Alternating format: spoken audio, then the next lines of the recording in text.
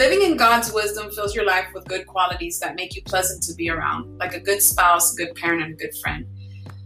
Seeking to live by God's wisdom helps you to be considerate of other people, especially the people you live with, which is sometimes a little hard.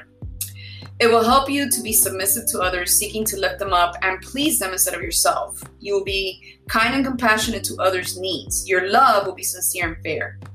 And these are wonderful qualities to live out before your children and to instill in them. You know, the wisdom that comes from heaven is first of all pure, then peace-loving, considerate, submissive, full of mercy and good fruit, impartial and sincere. That is good wisdom. And you can look it up yourself in James 3:17.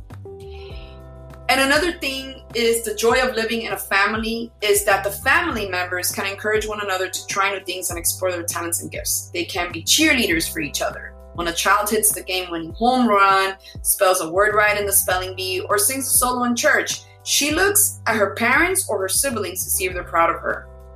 So take every opportunity to reinforce your child's good behavior. Help your child develop sensitivity to other people.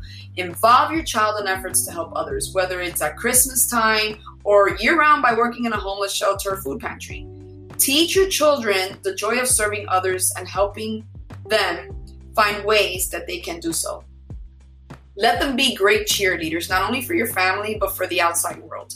And in Hebrews 10:24, it says, let us consider how we may spur one another on toward love and good deeds. God bless, guys.